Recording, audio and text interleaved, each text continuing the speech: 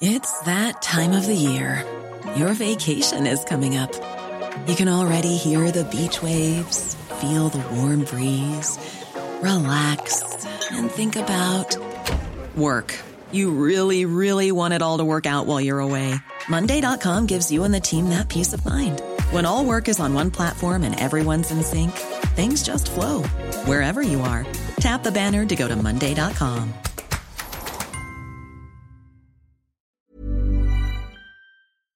Hello, and welcome to another of the New Abnormal's special bonus episodes. We're so excited to have you here today. Today we have a very special guest with Masha Gessen, who's an author and journalist who writes brilliantly on authoritarians. So today we're going to have her teach us why we all should care about this subject. We're so thrilled to have you today. Thank you. First, I want to talk to you. You wrote this piece in the New Yorker last week, or this week, or today. I mean, who even knows? In the Forever Tuesday, yeah. Right, exactly. And it was, and I know you've written about this in your books, and you've written about this before, but it was so struck by it, and I wanted to talk to you about this idea that we kind of got off easy this time. The piece I published right after the election was, right after the election. We're still in the election. It's like we're always in March and always in the election. It's about the concept of an autocratic breakthrough. I borrowed that idea from a Hungarian sociologist, Balint Magyar, whose work I've used a lot. He's brilliant and has developed this very detailed model based on studying the Central and Eastern European democratic backsliding. And he divides autocracies into three stages: autocratic attempt, autocratic breakthrough, and autocratic consolidation. Now, what distinguishes the autocratic attempt is that it is reversible by electoral means. And the thing is, like, we don't know, or we don't necessarily always know, when the autocratic attempt is over, when it has passed into autocratic breakthrough.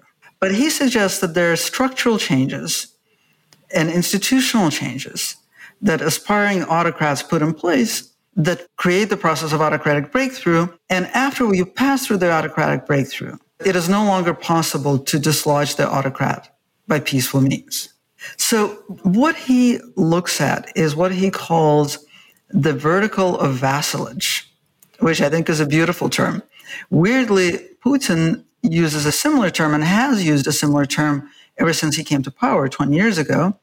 He was talking about vertical of power, or the power vertical. And by this he meant that, he thinks that the whole sort of system of checks and balances is really unwieldy. You just should have a single command center. And, you figure that you decide what needs to happen at the top, and then it gets passed down to the bottom, and that's much more efficient. But the concept of vertical of vassalage is more evocative and more accurate, because it's like this vertical loyalty network. There are these people who are put in place by the aspiring autocrat, who are bound to him because he gave them the power. He often gives them the money or the access to accumulating wealth through power, and they owe him loyalty. And this is a very important thing to modern autocracies, right? They're all like mafia states, basically. So Donald Trump, what I'm arguing in this piece is that Donald Trump, not only is he refusing to admit electoral defeat, but he's actually trying to activate a vertical of vassalage that he's put in place. And so far, it's not a terribly impressive one, but it's not an unimpressive one. What he has done is he's created these verticals that you can trace, from Trump to Mitch McConnell to all the judges and 3 Supreme Court justices that Mitch McConnell got through the Senate. Or you can trace it through from Trump down to Bill Barr and the Justice Department that he's turned into his personal law firm, or personal law enforcement agency and private law firm. We're seeing this vertical reacting in ways that Trump expects it to. We're seeing Bill Barr sort of issue this weird memo basically saying, okay, re-examine the votes before they've even been finally tallied up. We're seeing Mitch McConnell go along with refusing to admit electoral defeat. I think at this point, this vertical will probably not hold up Trump to the desired end of staying in power. But we can see the outlines. Right, for the next time. For the next time, exactly. And this is something Zeynep Tufekci wrote about it in The Atlantic. She suggested that the next autocrat will be more competent I don't know that it's necessarily a question of competence. I actually think incompetence is something that autocrats weaponize really well. It's like the destruction they wreak is all the more effective and total because of their incompetence. But what I do know is that the incoming Biden administration will have to dismantle this vertical. And to dismantle the vertical, it will really have to examine what allowed it to be constructed. Yes, and that's where your piece from today comes in. Will you talk a little bit about that? Because we just had Ellie on the podcast, too. Great. Yeah, I agree with this idea, too. So the piece I published today on the day that we're recording is a piece in favor of reckoning. And I'm arguing against a fairly long-standing American tradition of sort of staying the hand of vengeance. Ever since Ford pardoned Nixon, there's been this idea that presidential magnanimity has to extend to his predecessor, and that the right thing to do politically is to move on. So there's a direct line from Ford to Barack Obama, who decides not to appoint a special prosecutor to investigate illegal detention and torture under President George W. Bush, or to even take a closer look at the Iraq War. Right? I think that Biden is poised. He and Kamala Harris signaled in their victory speeches that that unity and healing are their goals, and these are goals that I share. Right, but I think that the way that American politics have generally pursued unity and healing is by kind of putting a Band-Aid on the thing and pretending it never happened. And I don't think that's what you do with a festering wound.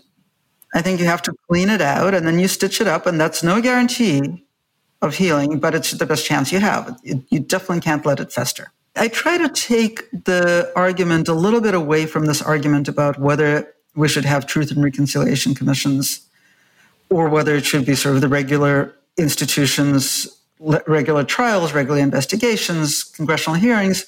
I'm not sure that that's that important. Like, that's not the question. Yeah. The question is there a national commitment to reckoning? And we may not need truth and reconciliation commissions. Jill Lepore has argued, I think, very forcefully that we don't need them because we have regular institutions. And Ellie has argued back, you can't use those regular institutions. They failed. I think they're both right. We may not need to invent brand new rituals of storytelling, but we either need to use existing rituals of storytelling, right? And that's a weird way to refer to courts, but that's what courts are, right? They are ritualized story factories. And so are congressional hearings. And so are special counsel investigations. And so can be town hall meetings. So are certainly journalistic investigations. All of those are possibilities for a reckoning, right? But there has to be, it can't be like some heroic prosecutor somewhere. It can't be the Southern District of New York pounding Trump into the ground. That's not the point. The point is not to pound him into the ground. The point is to actually have a conversation about what happened to us, right? How we did it to ourselves, and how we can recover. Right, and how we can prevent it the next. It almost feels like you're making a case for more narrative nonfiction. I am perhaps making a case for more narrative nonfiction, but the problem with narrative nonfiction, again, it's like if we leave it to, and of course, I say this a couple of hours after Twitter went aflame because there are rumors that Trump negotiating $100 million worth of book deals, right? Yeah. Like, that's just disgusting. That's not the kind of narrative nonfiction that I mean. But it also points up the problem. You can't leave it to profit-oriented publishing houses. Right. Whether it's, long-form magazine articles or books. That's not where it happens.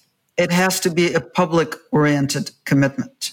Yeah. Like Nuremberg, but without the punishment, right?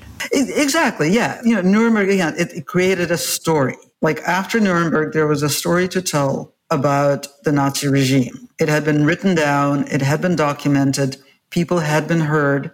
And a lot of the time where sort of truth and reconciliation commissions have functioned, it's where people who've suffered the trauma are voiceless. That's not always true in this country, right? We have longer legacies where people have been systematically deprived of their public voice, right? The legacy of racism, the legacy of colonization.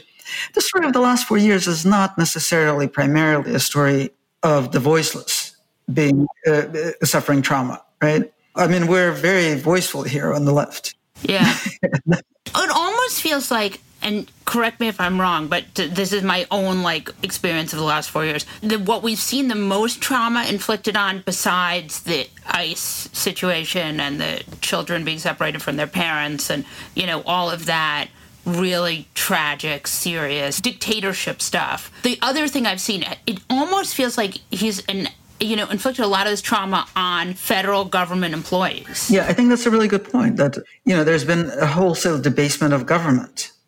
We have seen people, who've tried to, who actually, who haven't lied about trying to stay in the system to stay in the house on fire, but actual, people like Colonel Vindman or Fiona Hill, who I think truly try to put out the fire while staying inside the house, right?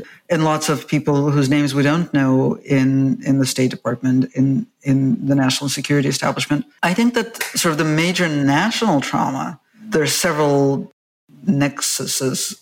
One is, as you mentioned, ICE, and we have all suffered moral injury by being complicit in the creation of concentration camps and putting children in cages.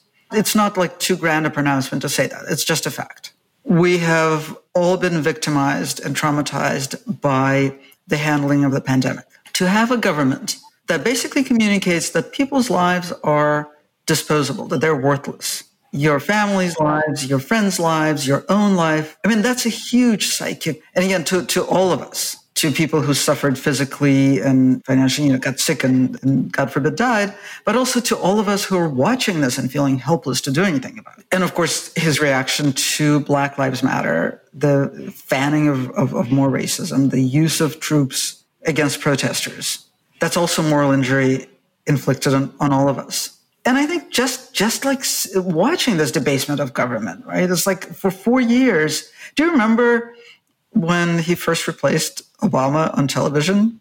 And it was that sense of oh my God, this is just embarrassing to watch. Yeah. And then we lived with it for 4 years. You have to look and you have to listen, but it makes you ashamed. Life is full of what-ifs. Some awesome, like what if AI could fold your laundry? And some, well, less awesome, like what if you have unexpected medical costs? United Healthcare can help get you covered with Health Protector Guard fixed indemnity insurance plans. They supplement your primary plan to help you manage out-of-pocket costs. No deductibles, no enrollment periods, and especially no more what-ifs. Visit uh1.com to find the Health Protector Guard plan for you. Hey, Dave. Yeah, Randy. Since we founded Bombas, we've always said our socks, underwear, and T-shirts are super soft. Any new ideas? Maybe sublimely soft. Or disgustingly cozy. Wait, what? I got it. Bombas. Absurdly comfortable essentials for yourself and for those facing homelessness. Because one purchased equals one donated. Wow, did we just write an ad? Yes. Bombas. Big comfort for everyone. Go to bombas.com/ACAST and use code ACAST for 20% off your first purchase. When picking a commerce platform for your business, you have two choices. Or I prefer. Don't you? That's the sound you'll hear when you switch your business to Shopify, the global commerce platform that supercharges your selling wherever you sell, online, in person, on social media, and beyond. Shopify is the best all-in-one commerce platform capable of handling your business's complexity no matter how big you grow.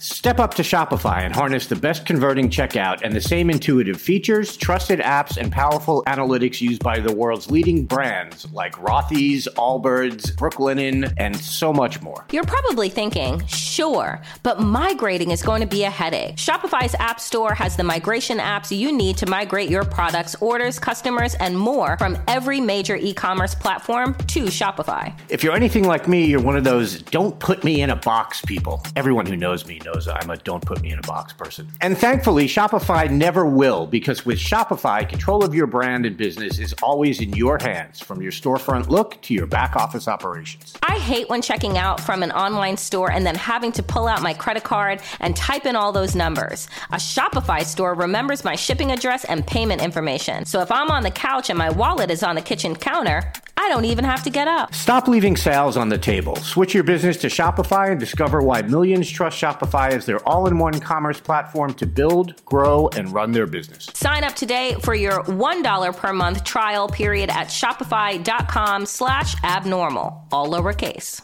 That's 1 month for just $1 at shopify.com/abnormal, all lowercase. Shopify.com/abnormal.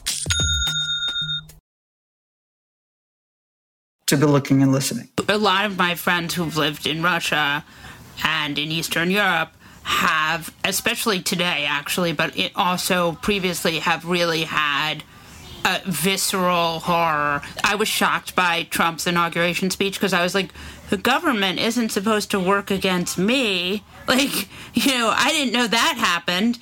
But my friends who grew up in Eastern Europe and Russia were all like, they were, I think, ultimately more used to it, but also more terrified by it. I think that's exactly right. But it's more familiar. I think it was more legible to people who've lived in autocracies. It may be Eastern Europe or Russia. It can be, Berlusconi's Italy, Erdogan's Turkey, Netanyahu's Israel. There are lots and lots of examples around the world that prepare you to recognize what he's actually saying. And so, you read it better and you get more scared faster. You talk in this piece, and you've talked about this before, this idea of accountability. Everyone has been talking about this today because of this, how people are saying, well, you shouldn't hire anyone from the Trump administration. I'm hearing a lot of people looking for jobs in different businesses. And I have a friend who's someone they called. They said, I wasn't working for da-da-da, even if I was in the administration.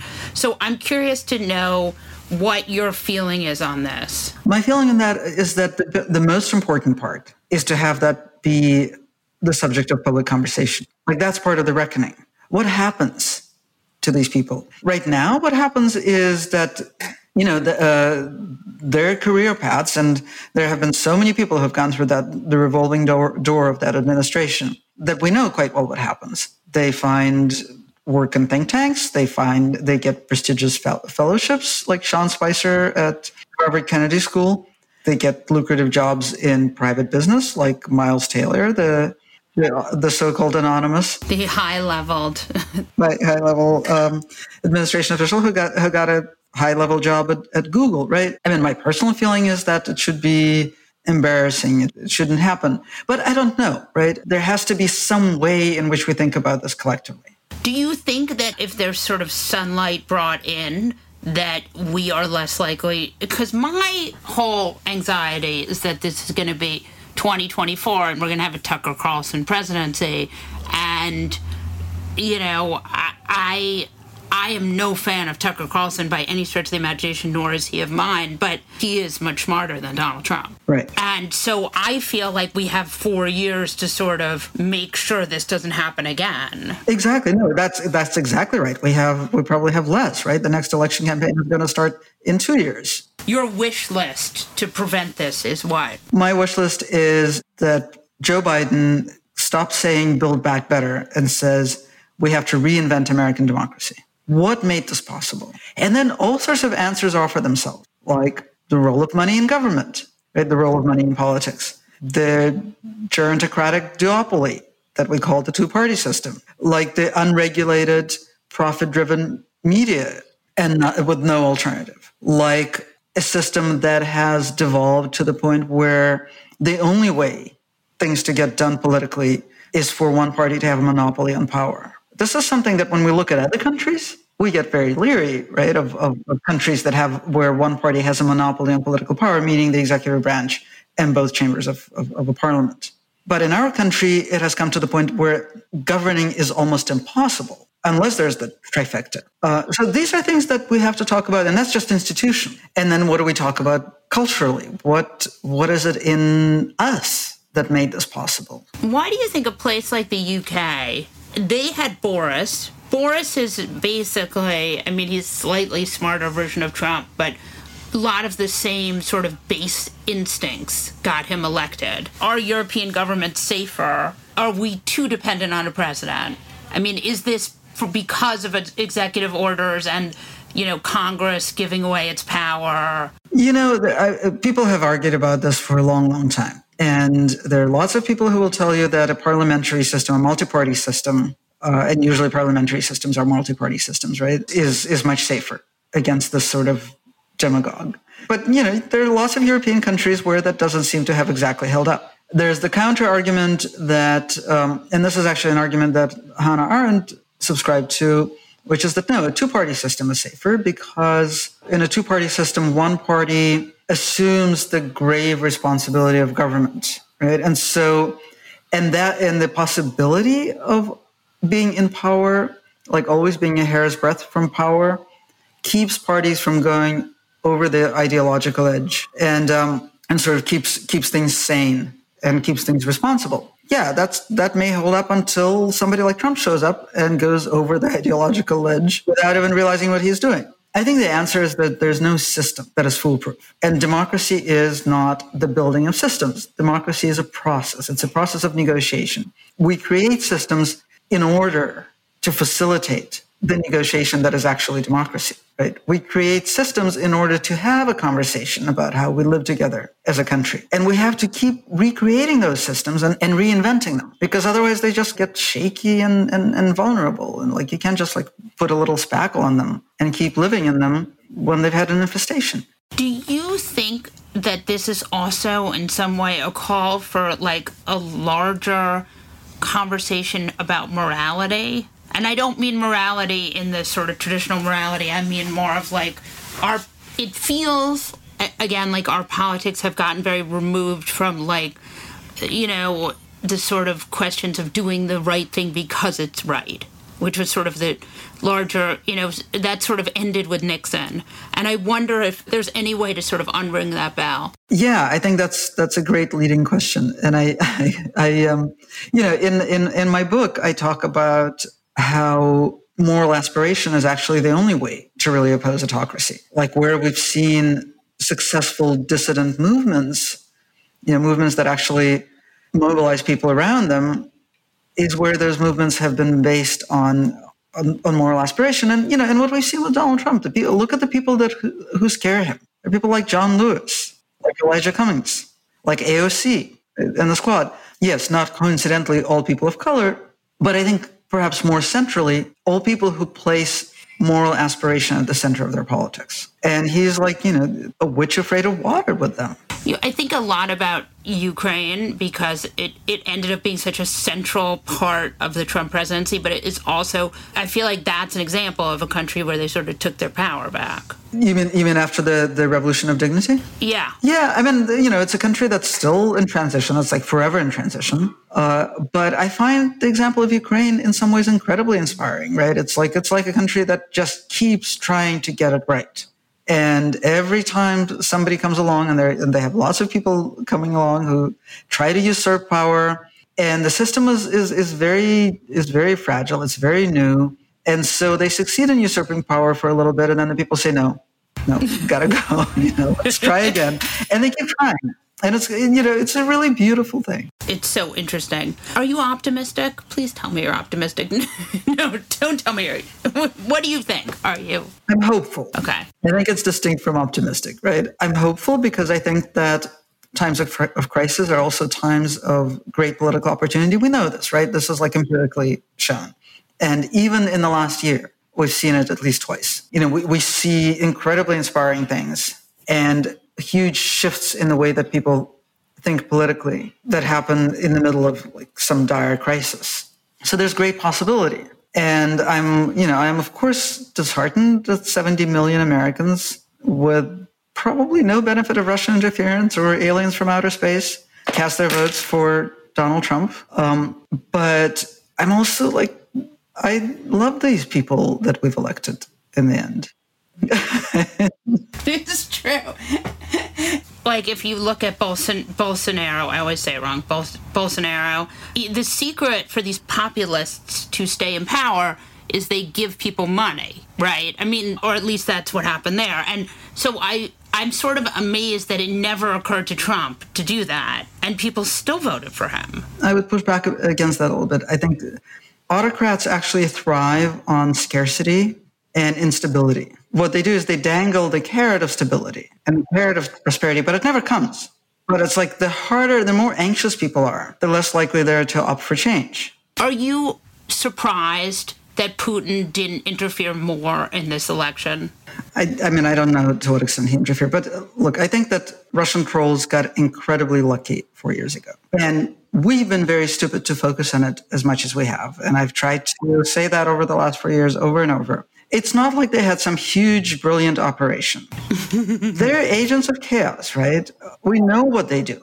Agents of chaos, apparently, and it shouldn't come as a surprise, can have amazing success and outsized influence in conditions of chaos. But they didn't create it. They just stumbled into it. It's like their ideas of America actually happened to meet America where it was. And that's the problem. Like, the problem is not Russian interference.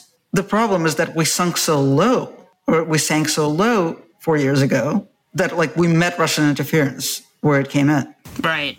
That makes a lot of sense. Oh, this is so interesting. Thank you so much for this. Thank you for the conversation. On that note, we'll wrap up this episode of The New Abnormal from the Daily Beast. In future episodes, we'll be talking with smart folks from the Daily Beast and beyond, from media, culture, politics, and science, who will help us understand what's happening to our country and the world. We hope you'll subscribe to us on your favorite podcast app and share the show on social media. We're just getting started and don't want you to miss an episode. If you'd like to follow us on Twitter, I'm Molly Jongfast and he's the Rick Wilson. Thanks so much for listening, and we'll see you again on the next episode.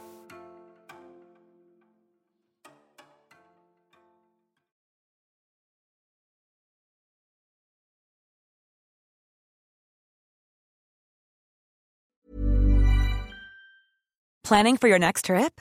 Elevate your travel style with Quince. Quince has all the jet-setting essentials you'll want for your next getaway, like European linen, premium luggage options, buttery soft Italian leather bags, and so much more. And is all priced at 50 to 80% less than similar brands.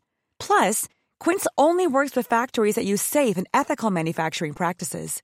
Pack your bags with high-quality essentials you'll be wearing for vacations to come with Quince. Go to quince.com/pack for free shipping and 365-day returns.